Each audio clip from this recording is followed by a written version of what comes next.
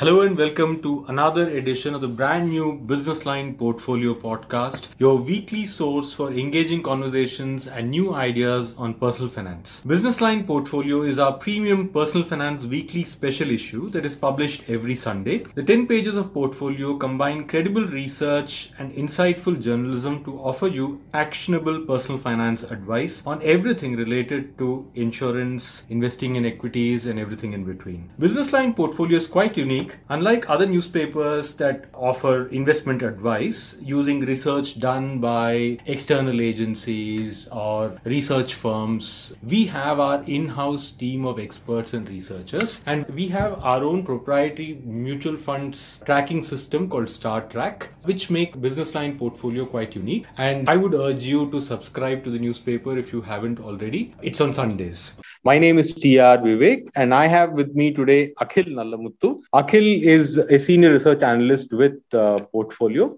and he specializes in rupee technical analysis and gold. Hi, Akhil, how are you? Hi, I'm good. Hope you're fine. Yeah, I'm good. In this week's Portfolio podcast, we will be discussing about gold. Akhil, usually the conventional wisdom is that gold prices rise when there is economic uncertainty. And gold is also, it evokes kind of, very extreme reactions among economists and experts. For instance, John Maynard Keynes, the famous economist, he was brutal about gold. And, his views are fairly common. And he once described the gold standard to which currencies were once upon a time linked. He called it a barbarous relic of the past. And he considered it a deadweight investment that does little to help the economy or even the investor. He denied gold any useful role in the monetary systems of what he called a civilized world.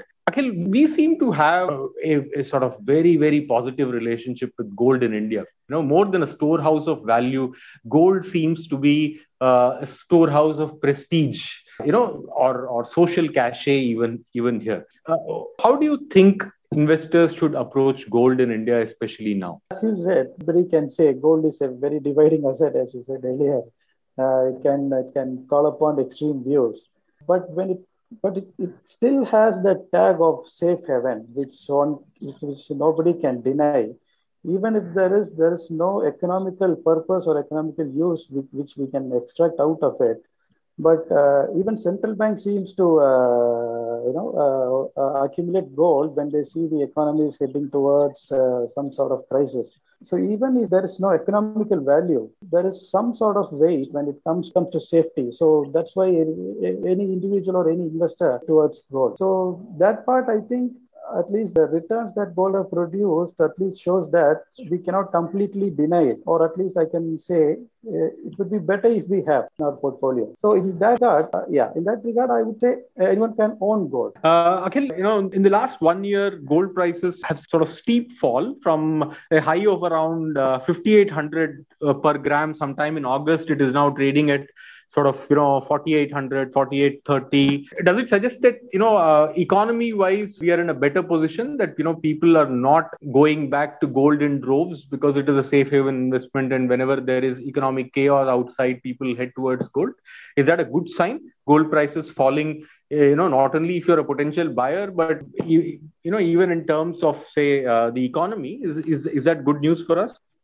It is, of course, a good news. I would say the expectation has become very positive, even if that has not reflected in reality.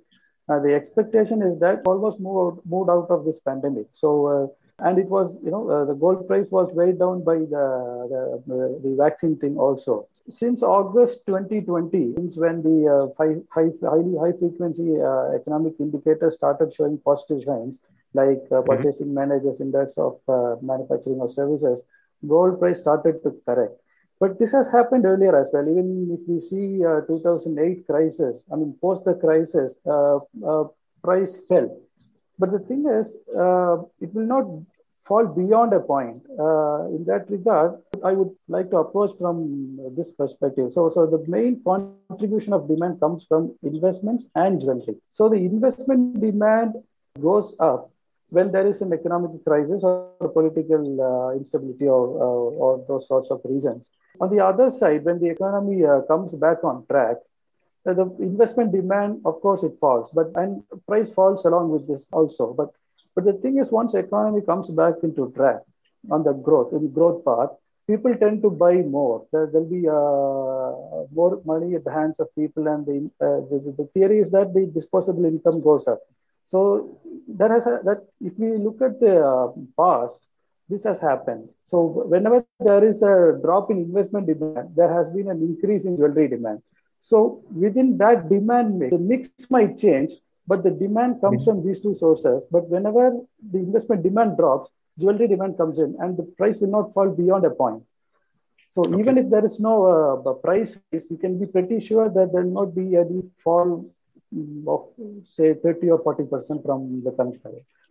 But would India's jewelry demand be so big so as to sort of stabilize or influence the global gold prices? After all, it is internationally linked, the prices. Of course, the prices are internationally linked, but the demand is very huge. When we see it globally, the jewelry demand from India is very huge. I mean, India and China contributes to more than 50-60% of the demand. So it can, of course, have an impact on the demand. Yeah. Okay. Not talking about it as jewelry, if you were to invest gold as a hedging instrument in your portfolio, how do you go about it? What are the optimum levels in any portfolio that gold should comprise? Right. So, yes, irrespective of price, I would say anyone can own gold somewhere between 10 to 15%. And that allocation can vary depending upon where market is. I mean, we should have some idea of market cycle. If we see equities now, even the Nifty 50 index is at 36 PE. So it is hugely overvalued. So when this sort of situation comes in, looking from the risk reward perspective, equity, there is very less reward come to risk at this point. So if there is a shakeup in equity, if there is any correction, so gold will be gaining from this sort of sentiment. So it's always good to have 10 to 15% allocation. And if you have gold before, say, 2 or 3 years, and now since equity has gone up, obviously your percentage allocation might have naturally gone down. So I would say reallocate some of equity towards gold or make fresh buys so that you can maintain the 10 to 15% range. Is this a good time for fresh buys, given the price lows compared to the last 1 year? Yeah, I would say it is at a good price. Yes, I don't say the price will not correct further, but as you know, we cannot predict the exact bottom. So it is a good idea to start by. Akhil, most governments, if you look at the last 10, 15 years, gold purchases have been a bugbear for governments. They also dislike people investing in physical gold. If you wanted to have the benefits of hedging and the upsides of investment in gold, now it is quite possible to buy gold ETFs, right? They can be a good replacement for actually buying physical yellow metal. Yes, exactly. So, in a way, government pushing investors towards paper gold rather than physical gold, like gold ETFs, and even we have sovereign gold bonds in India. So that can be a very good option because we do not carry the risk of holding the physical assets at hand, and we also can avoid the charges related to the jewelry or even the gold and making charges of the depreciation that usually kicks in. Yes.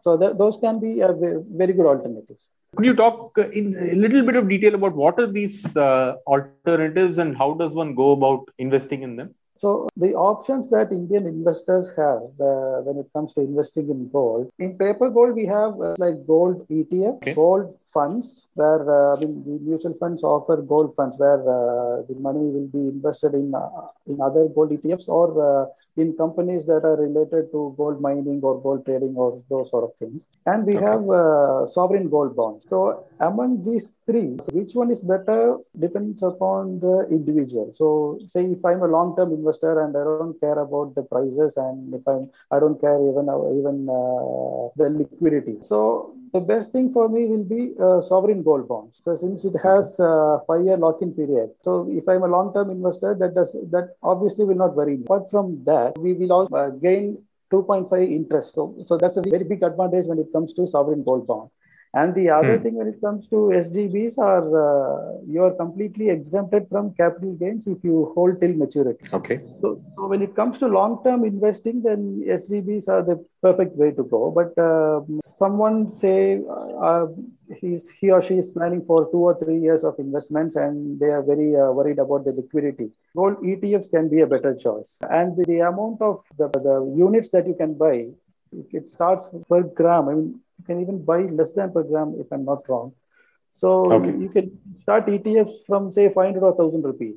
So you need not go and buy for 10,000 or 20,000 or so gold ETFs are for investors who are looking for short-term time horizon. Thank you, Akhil. Thank you. That's all from us today. Tune in next week for another episode of the Portfolio Podcast. You could follow us on our Spotify channel, Business Line Podcast, or even Google Podcast, or our website, www.thehindubusinessline.com. See you.